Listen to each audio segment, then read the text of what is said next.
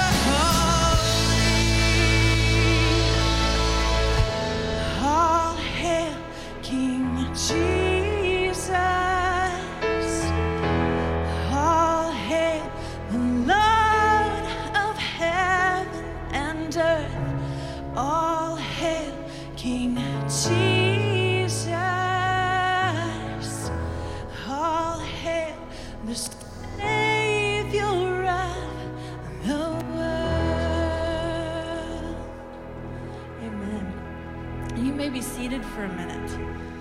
We have the awesome privilege of being included in a baptism this morning. We get to watch A special girl be baptized this morning.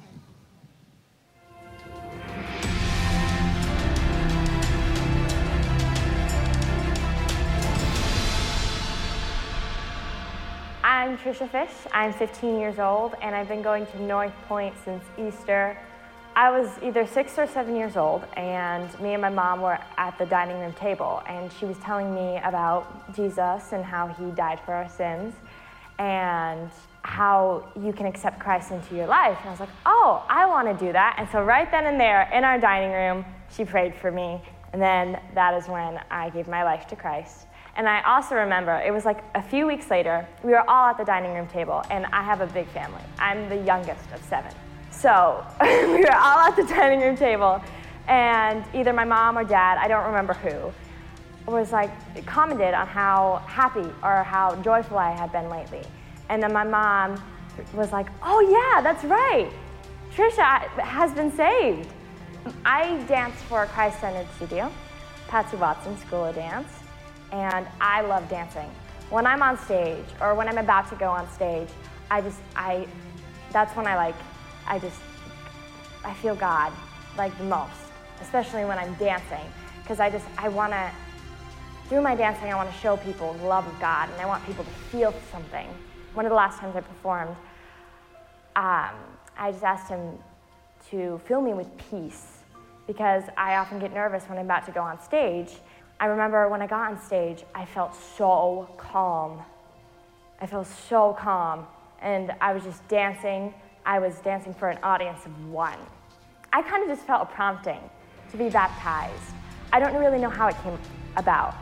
I just remember I was talking to my mom in the car, and I was like, we weren't at a church at that time, and I talked to her, I was like, I want to join a church because I really want to be baptized. And then a few months later, we moved to DeWitt, and then my friend Anna was like, you want to go to church with me? I was like, oh yeah. And so I went to church with her on Easter, and then weeks and weeks later, it was in the service, you guys started talking about baptism. And then I was like, I want to be baptized. I was constantly hearing about baptism, like just constantly hearing about it, and you guys mentioned it in your sermons, or I hear about it there and there. I was like, okay, I hear you, Lord. I hear you.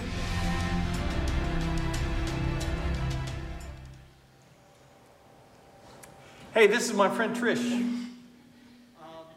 Just a couple of fun things before she's baptized. Last Sunday, she came up to me after the service and said, I want to talk to you. I want to be baptized. And I said, yeah, let's talk. And she said, we have on the website have a teaching video about baptism. She said, I watched the video. God's been prompting me. I'm ready to do it as soon as possible. Just ready as soon as possible. I said, okay, so we'll do it this Sunday. Just excited about that.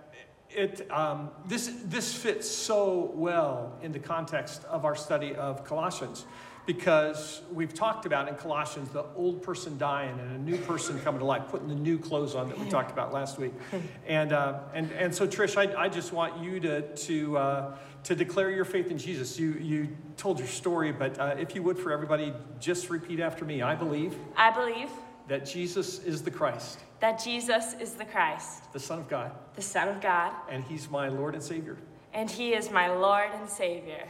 Trish, because of that confession, you're being baptized, and God's going to do just great stuff in your life. So here we go. Because of your confession, you're being baptized in the name of the Father, the Son, and the Holy Spirit.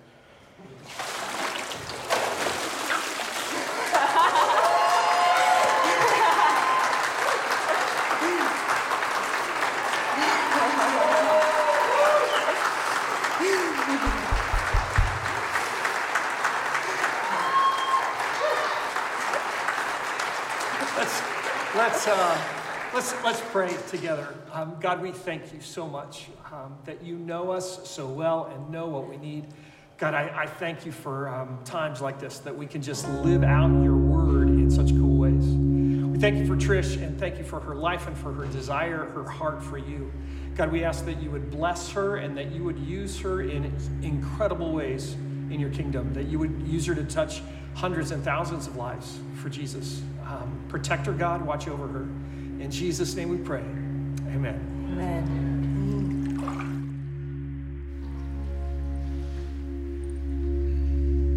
let's stand together and celebrate that.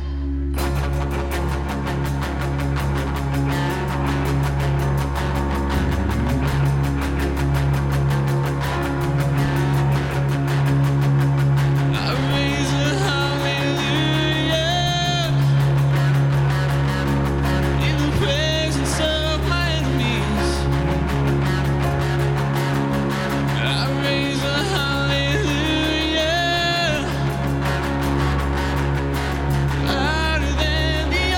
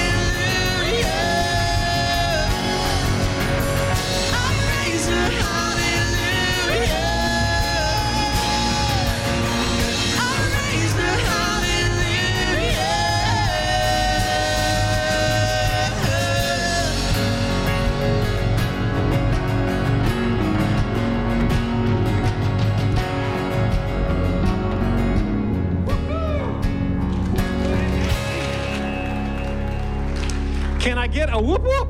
There we go. Hey, we are so glad that you're here. That just was really cool. Cool to worship, cool to celebrate in Trisha's baptism. The joy of the Lord is my strength. Amen. Good stuff. Hey, we're glad that you're here, and we would love to know that you're here as well. So, a couple of things. If you're new and have never let us know that you're here, like we don't have your info and you're trying to kind of lurk in the shadows, today's the day. All right? We would love to have you let us know that you're here. Here's the easiest way to do it. Send a text to 833-CHAT-NCC, 833-242-8622 with the keyword guest, and we'll send you a link. And you can just let us know that you're here. We would love to send you a gift and just say thanks for coming. That would be great. If you're a regular around Northpointe, if you would open up the Northpointe app and go to the Let's Connect tab and do that. Everyone is just looking at me blankly. You have just been given instructions. If you would do that right now, that would be great. And if you're relatively new as well, we would love to have you come next Sunday, following this service, to what we call Second Sunday. On the second Sunday of each month, we get the staff together and just in 5-6 minutes, whatever, just introduce the staff to new people. It's a chance for us to get to know you and to have a sense of what God's doing in a cool way. So it's just big picture stuff, not in depth at all, but just a chance to get to meet some folks. That's next Sunday after the following this service, and we would love to have you be a part of that. Our mission at Northpointe is to help all people move towards a life fully devoted to Jesus, to help everybody take steps towards Jesus. That includes young people, old people, all kinds of people. All people, right? We've got a thing going this Friday night for kids going into 4th and 5th grade. Our, what we call our merge group. It's a great opportunity to help them connect with each other, to help them get kind of ready before this new school year. And so if you've got kids in that age, if you know kids in that age, invite them to come be a part of stuff for their water night. You know, what's better for a 4th or 5th grader than playing in water, right? Good stuff. Hopefully that you can be a part of that. We, every week, offer an opportunity for people to give financially to God's kingdom. And I would just encourage you to do that. Not because we need the money, although we do, but because God deals with us particularly as we think about our possessions and what we have and what we think is ours. And so giving back to Him, given generously back to Him is just a really good thing for us. And so I invite you to do that right now. If you came ready to give cash or check, there's some containers back by the doors when you leave that you can put those in. If you'd like to give electronically, you can send a text to that same number, 833-CHAT-NCC, with the word give, and we'll send you a link, and you can give electronically and make that quick and easy as well. That's just a good thing to do in terms of our worship every Sunday. I'm excited. Andy Acker has been a resident as a part of the staff for the last 2 years at Northpointe, working in our student ministry area. He's worked hard with middle school on up through high school, and on August 1st, he moved into a full-time role as our student minister. And so we're jazzed about that. Andy's going to break out the word for us today. So would you please welcome Andy, and we'll dive into our study in Colossians. Give it up for Andy.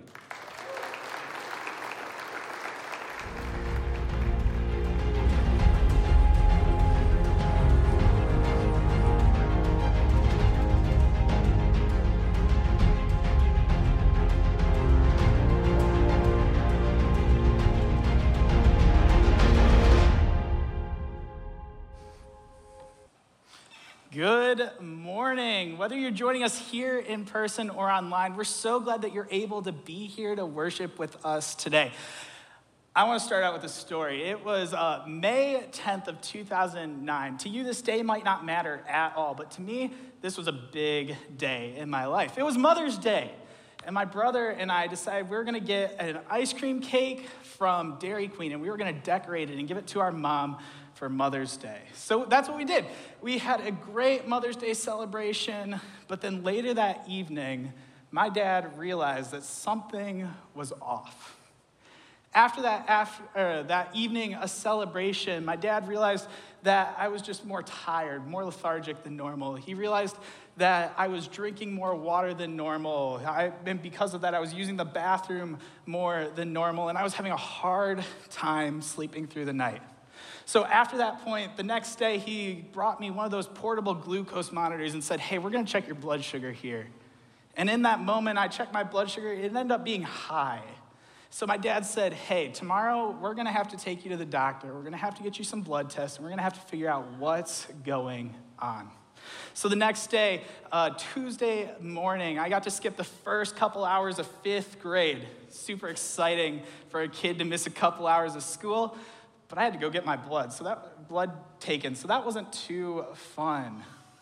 And after I got my blood taken, I went back to school, and about halfway through the school day, just before lunch, I got called down to the office. There, standing in the office, were my parents. And at that point, they informed me that I had been diagnosed with type 1 diabetes. And in that moment, I just felt this pit of darkness filling in me. I didn't know what that meant at the time, but I realized that my life was about to change. And maybe you've had a similar situation to that, where you had a diagnosis of some sort, and just those few words changed your whole life. Maybe it wasn't a medical diagnosis. Maybe it was a passing of a loved one, a family member, a close friend. Or maybe it's something completely different, but you had a moment where someone shared something with you, and it changed your whole life in just a moment. Here's the truth, is that words are powerful. They have the moment to change your whole life in just a moment. Over the past couple months, we've been looking through this book of Colossians, and we've been talking over the past couple of weeks specifically about rules for holy living. We've talked about how we need to set our minds on things above, things that come from the Spirit. We've talked about how, as Christians, we've died in Christ. So we have to get rid of things like sexual immorality, lust, anger, slander, rage, putting each other down. And instead, we have to put on new things. As God's chosen people, we're called to put on compassion and forgiveness and humility and gentleness and patience and thankfulness. And most importantly from that list was love. It all sounds like so much work. That's a lot of change to have in our lives. But we do this, we make these changes because we're trusting that God has a greater plan for our life. He has a greater plan than anything that this world has to offer for us. So today, I want to continue on talking about this idea of holy living. We're going to continue on into our dive into Colossians 3 together. So if you got a Bible, go ahead, pull that out, turn there. If you got the Northpointe app, pull out the sermon notes. It'll be on the slides, on the TV or the projector behind me. And if at any point today you guys got a question, scroll down to the bottom of the sermon notes. There's a little button there that says submit a question, and we'd love to answer those questions on our podcast that comes out on Tuesday morning. So with that, let's dive into Colossians 3. We're going to start in verse 16. Let the word of Christ dwell in you richly, teaching and admonishing one another in all wisdom, singing psalms, hymns, and spiritual songs with thankfulness in your hearts to God. And whatever you do in word or deed, do everything in the name of the Lord Jesus. Give thanks to God, the Father, through him. Let's break this down. Let the word dwell in you richly. What's this idea of dwelling? The idea of dwelling is to live in a specific state, to take a physical residence in a spot. It's this idea of being rooted in something. And while I was working through this, someone asked me, do you dwell in Scripture, or does Scripture dwell in you? I think that was a really important question because for me, I was under the delusion that we were supposed to dwell in Scripture, but that's not what the verse says.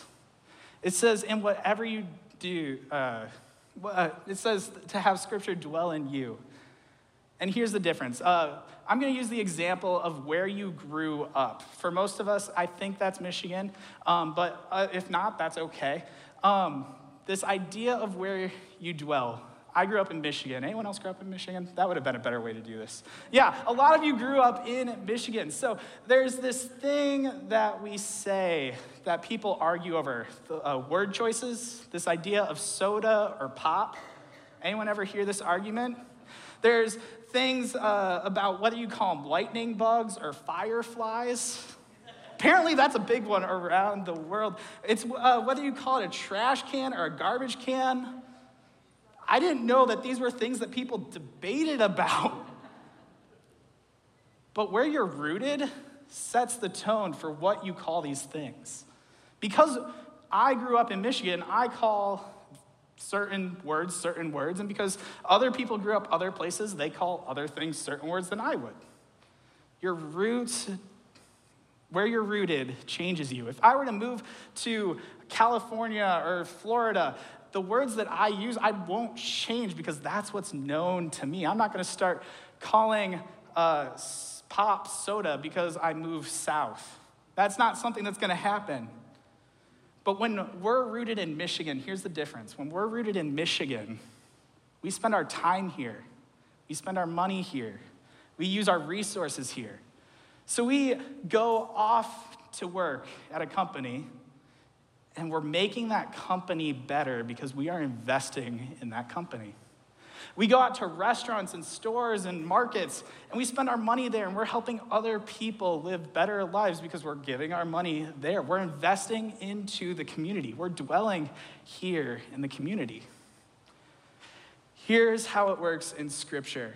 When we're investing in Scripture, when we're rooted in Scripture, we're reading the Bible, we're studying, we're praying, we're trying to learn how to live our lives. But when Scripture is rooted in us, that's where things start to change. We don't have to start thinking about what to do right. It just naturally comes out of us because it's dwelling within us. When Peter was sharing in one of his letters about suffering with Christ, he made this statement, 1 Peter 3:15, "But in your hearts revere, show respect, or admire Christ as Lord. Always be prepared to give an answer to anyone who speaks to you. Give a reason for your hope that you have. Do this with gentleness and respect." If someone were to ask you today where your hope is found, would you be able to do that in a generous, gentle, respectful way, in a way that's rooted in Scripture? Can you share that truth that your hope comes from being in a relationship with Jesus, a trusting relationship with Jesus? How cool would it be if we could always answer that question specifically? Jesus then shares with his disciples what defiles a person. Matthew 15, "Do you not see that whatever goes into your mouth passes through the stomach and is expelled? But what comes from the mouth proceeds in the heart, and this defiles a person. For out of the heart comes evil thoughts, murder, adultery, sexual immorality, theft, false witness, and slander." Our heart is where things start to prosper. Out of that list, sexual immorality, slander, evil thoughts, those are things that Paul listed just a few verses earlier in chapter 3, of things that we have to rid ourselves of, that we have to let go. This is why in Proverbs, it says, "Above all else, guard your hearts, for everything you do flows from it." When we let Scripture dwell in us, it changes the heart. When we guard our hearts and fill it with Scripture, we're transformed by those truths. Because what we're doing, the things that we're saying, are honoring to God. When we have the Word in us, everything changes. We see the importance of the Word dwelling in us, why that's important. But what are some examples of this? Now, before I continue, I just want to preface this and say this is two things that I'm going to give you. It's not the only two things. This is just two things. So don't mark these off as a check and that's it. The first one is to teach and admonish one another with wisdom. I I think we all have a good understanding of what the word teaching is. It's when you learn something new. But admonishing, that's not a word that we use too often. The word admonish means to warn or reprimand someone firmly. It's calling someone out for something that they did wrong. So maybe for those of you who work in a business and your boss says, hey, you didn't reach this deadline properly. You're showing up to work late too many times. But you're not like, this is like getting written up for these things. That would be an admonishment. It's being reprimanded for something that you did wrong. For those of you who are like in student age, when you get called out by your teacher for not turning in your homework, and they say next time you turn your homework in late, you're going to get a detention, or you miss an assignment, you're going to get a detention, that's being reprimanded for something that you're doing wrong. You're not in trouble per se, but you're about to be. Back when I started here at Northpointe, I absolutely hated public speaking. I could think of like a bajillion things that I would rather do before I would stand up on a stage and talk to people. And a part of this is our awesome associate minister, Jake Howard, helped me become a better speaker. He had me record my speakings, which is even worse to go back and rewatch your speakings. But he had me rewatch my speakings, and then we would take notes, and we would compare notes and say, hey, your pace was way too fast, or you need to slow that down next time, or you chose words that weren't as powerful here that you could have. And in this process, by walking through and learning these things, I became a better speaker. I was able to communicate so much better, and I hated it. It was horrible in the moment, but I thank Jake so much for that time. This idea of Scripture being a teaching tool to help learn and grow was really important to Paul. He wrote something very similar to Timothy, one of the guys that he mentored. He wrote, all Scripture is breathed out by God and profitable for teaching, for reproofing, for correcting, and for training in righteousness, that the man of God may be complete, equipped for every good work. Scripture is so important to teaching and learning to become more and more like Christ. But how do we do this in wisdom? I think we can all agree that we've seen people teach or correct people not out of wisdom. I would encourage you to look back at Jesus' examples, how Jesus corrected and rebuked people for things that they were doing wrong. One of the best stories for this, I think, comes out of John 4, where Jesus met the Samaritan woman at the well. He introduces this idea of living with God, introduces this idea of living water, and he says, go tell your husband about this. And she says, I don't have a husband. And Jesus says, you're right, and calls her out for being with 4 different husbands, and the person that she's now with isn't her husband, but still meets her at a place of respect that pulls her in, introduces her to the Messiah, and changes her life. We can learn from Jesus in a bunch of different ways because of that. In a couple of weeks, we're going to dive deeper into this, but later in Colossians, Paul's going to conclude the letter, and in his conclusion, he'll say, let your speech be gracious, seasoned with salt, so that you may know how you ought to answer each person. When we think of salty, we think of this idea of being bitter or angry towards someone, but that's not what Paul's getting at here. What Paul's getting at is this idea for salty would be being witty, being clever, like season your argument, make it engaging for the people who are listening. But in that, let it be surrounded in grace.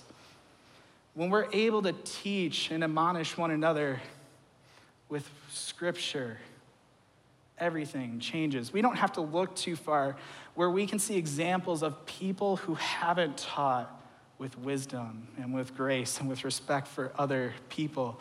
When we do that, it can cause so much hurt, both as a personal level between you or me and that person that we're trying to teach, but it can also create a separation in the body of Christ, where if we don't approach it in a way, that person could leave their faith because of that teaching. The other example that Paul gives is to let Scripture dwell in us through the singing and hymns and psalms that we sing. I don't know about you, but those all sound very, familiar or very close to one another.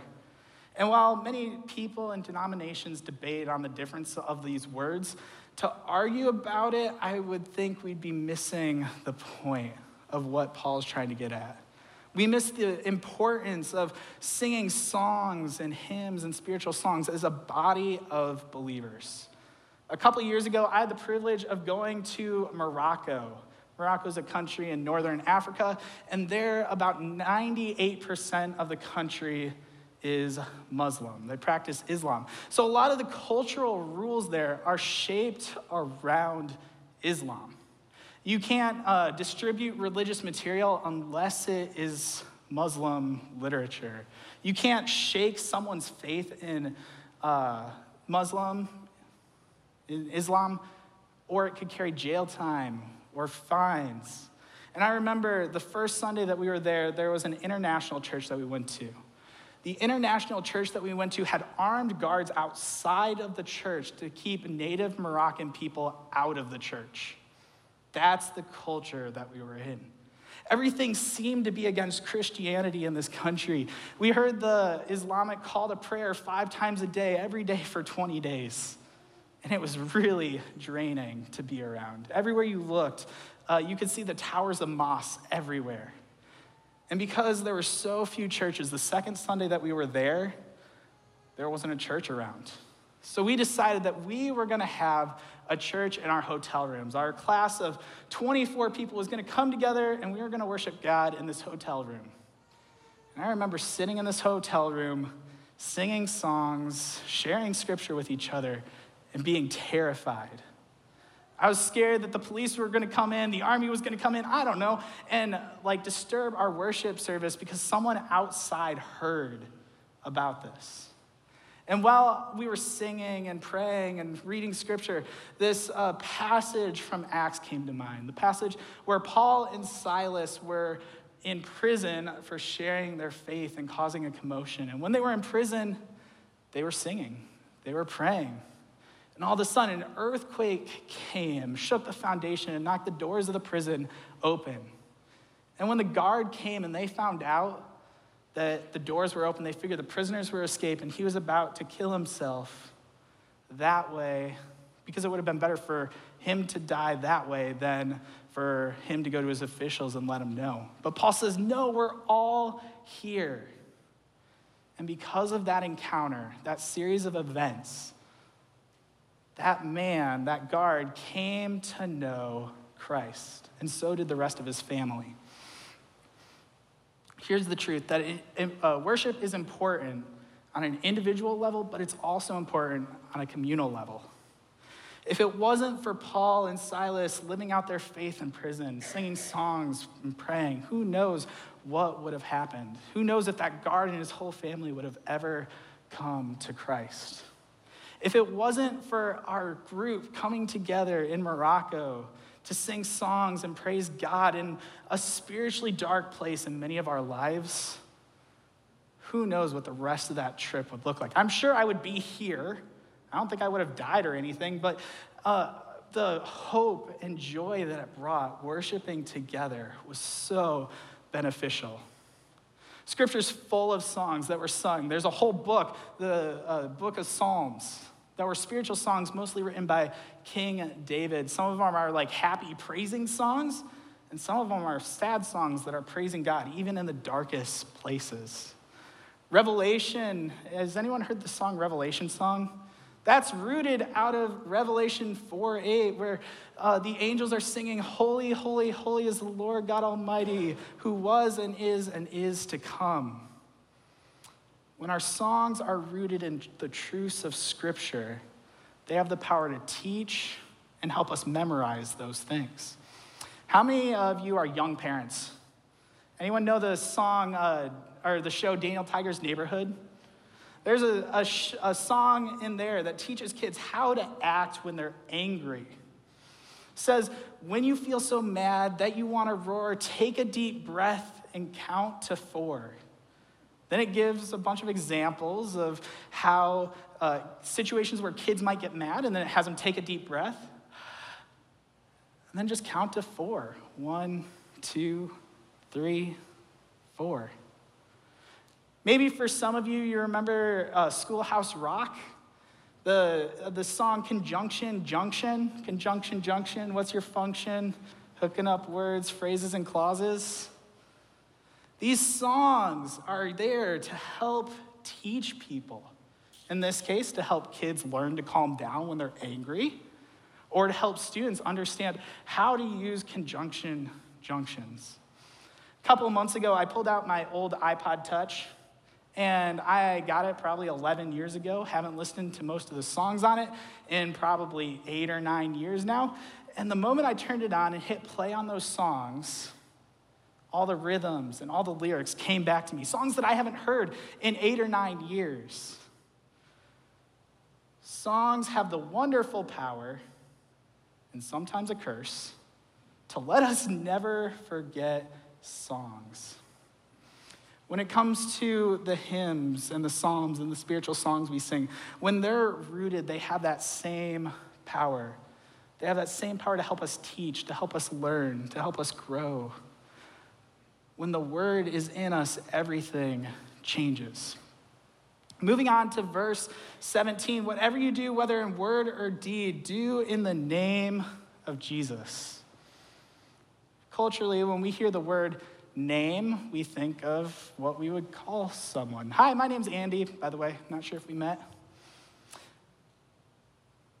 But in Hebrew, the word name was often tied to in the name of, which expresses the very nature of the personality that name is expressing. In this case, it's Jesus. Paul's calling the Colossians and us to do everything in the things that we do and the things that we say in the name of Jesus, being fully conscious of who Jesus is whenever we do anything. And let's be honest, this can be really, really difficult, especially when we're caught in the moment of deciding what to do. But here's something we can do. We can run what we're about to do and what we're about to say through this question. Is the thing that I'm about to do, is the thing I'm about to say, will that pass the test of Jesus' presence and his approval?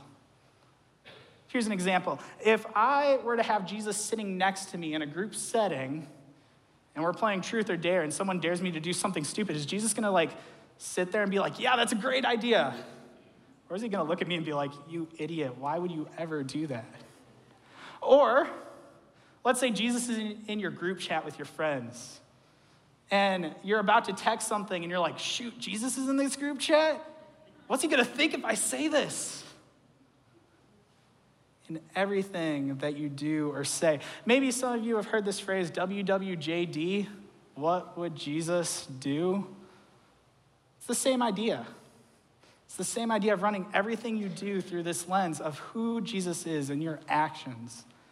1 Peter 2 says, for as a believer, you have been called for this purpose, since Christ has suffered for you, leaving you an example so that you may follow in his footsteps. Christ is our example. He's displayed through Scripture so we know how to live. When the Scripture is in us, everything changes. Here's the question. Is Jesus reflected in everything that you do? Is Jesus reflected when you go out to a restaurant and your order's wrong in your response with that server? Is Jesus reflected when your manager or boss asks you to cover an extra shift or take on an extra project at work? In your response, is he honored in that moment? Is he honored when parents, you're disciplining your kids, or kids when you're talking to your parents?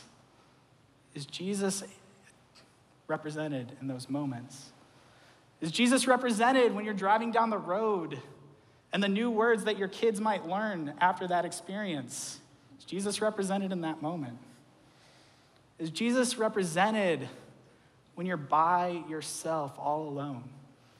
You see, the question's not, is Jesus represented when I'm here at church? Is Jesus represented when I'm around my Christian friends or my life group? That's not what we're trying to say. Is Jesus represented in everything that you do? I'd be lying if I said that I had this down perfect. I don't think anyone could ever have this down perfectly.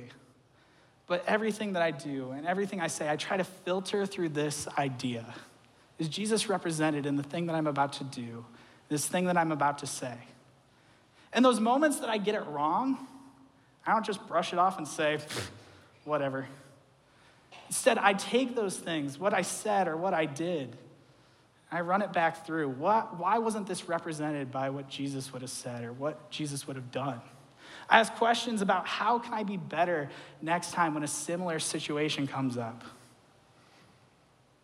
Is Jesus represented in everything that you do? When the word is in you, everything changes.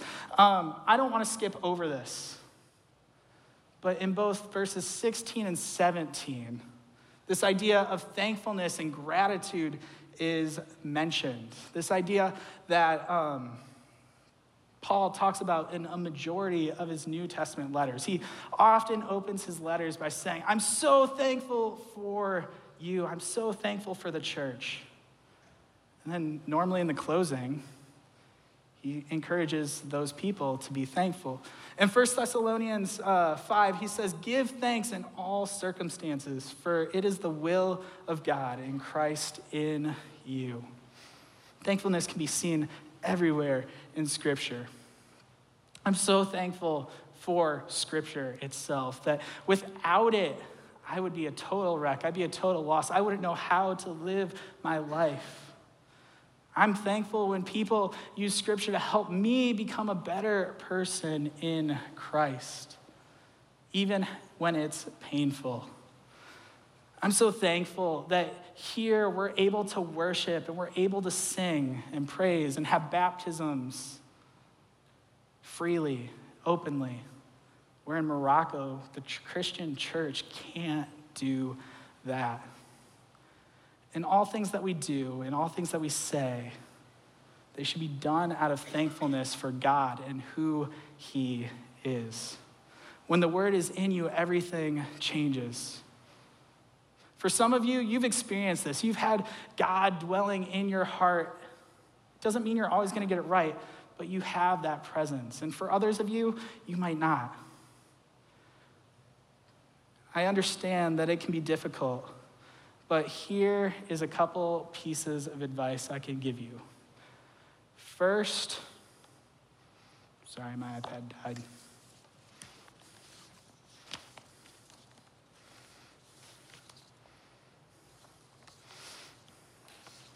First, don't give up. It can be difficult to get started. I know a lot of people, when they first start reading through Scripture, they always say, I'm going to start in Genesis, and I'm going to read all the way through, and when they skip a day, it gets more hard. They feel like they failed. I'd encourage you to get rid of this thinking. Instead of thinking of trying to read through the Bible every single day, focus on the quality instead of the quantity. Focus on what you're getting out of Scripture rather than how much time you're spending in Scripture. For some of you, this can be really hard, so I'd encourage you to do a couple things. Just first, establish a time and a place. Create a habit around it. Minimize the distractions. Maybe it's leaving your phone in a different room. I love having my phone. I love having the Bible on my phone, but the moment I get a notification, everything's gone. Pick up a paper Bible. It's so much easier to be focused in that moment. Surround your time with prayer. Pray for God to work through this time, to point things out. Spend time meditating on just a short passage, not a whole section. Maybe take a journal, write what God's putting on your heart in this moment, what you can take away. Work on memorizing that verse. Know that Scripture within you so well that you can just recite it. Because when that happens, you're able to start living it out. And then finally, start with Jesus. Like I said, a lot of people start in Genesis, try to read all the way to Revelation, and by the time they get to Leviticus, or maybe even just the end of Genesis, they're done. The Gospels are so engaging. You get to see who Jesus is and Jesus' character in these moments. I encourage you, start with Jesus. Dwell in God's word, because when the word is in us, everything changes. How would your life change if the word was dwelling in you? How would it change you personally? How would it change you as an employee in your workplace? How would it change the church here? How would it change the community? And it doesn't have to stop there. What would it look like if everyone who called Jesus Lord, everyone who owns their faith, lived this out? How would the world look incredibly different? Because when the word is in you, everything changes. Let's pray. God, I want to thank you for this opportunity to share, to grow together.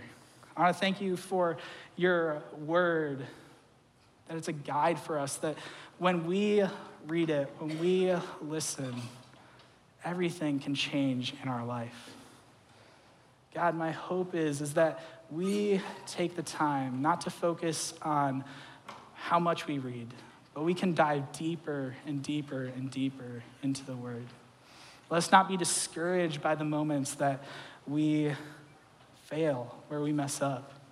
But instead, let us be encouraged. Let us accept those teachings into our life and let other people speak into our life, into our faith, where we can start growing to know you better. That way we can show the world how Christians can be different. In your name we pray. Amen.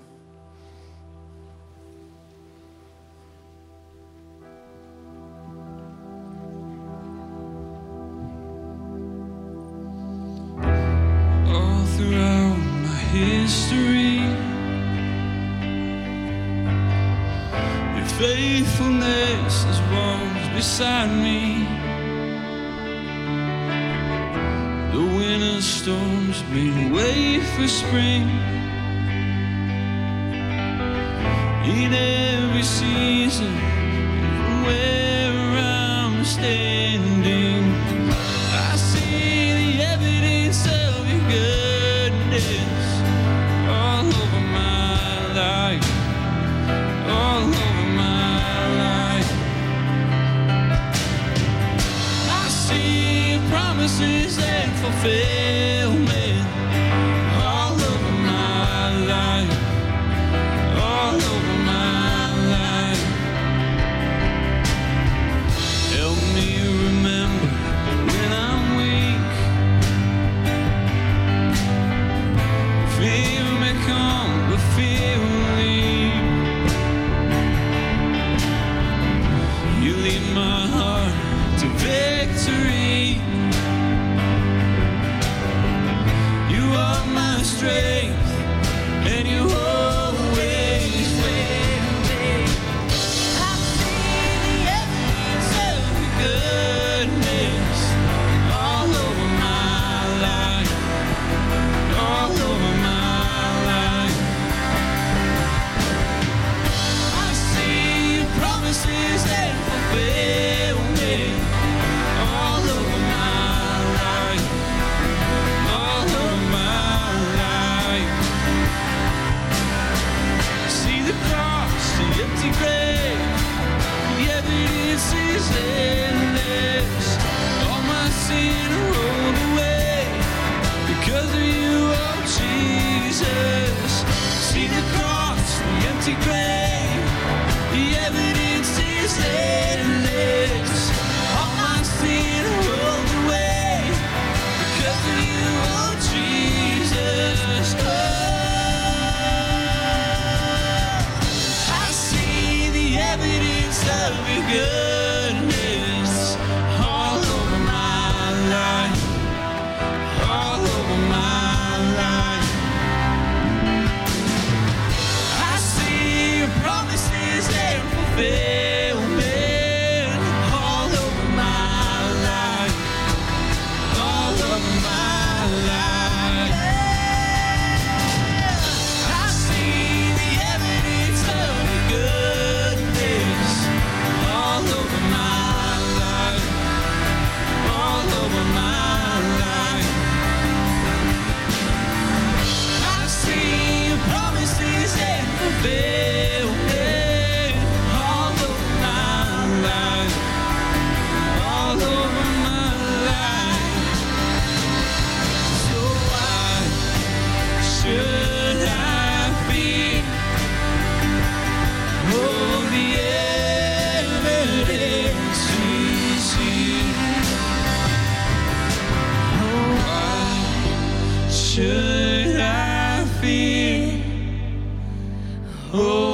the evidence is here. Amen. Go and let the word of God dwell in you this week. We'll see you next Sunday. Have a great week.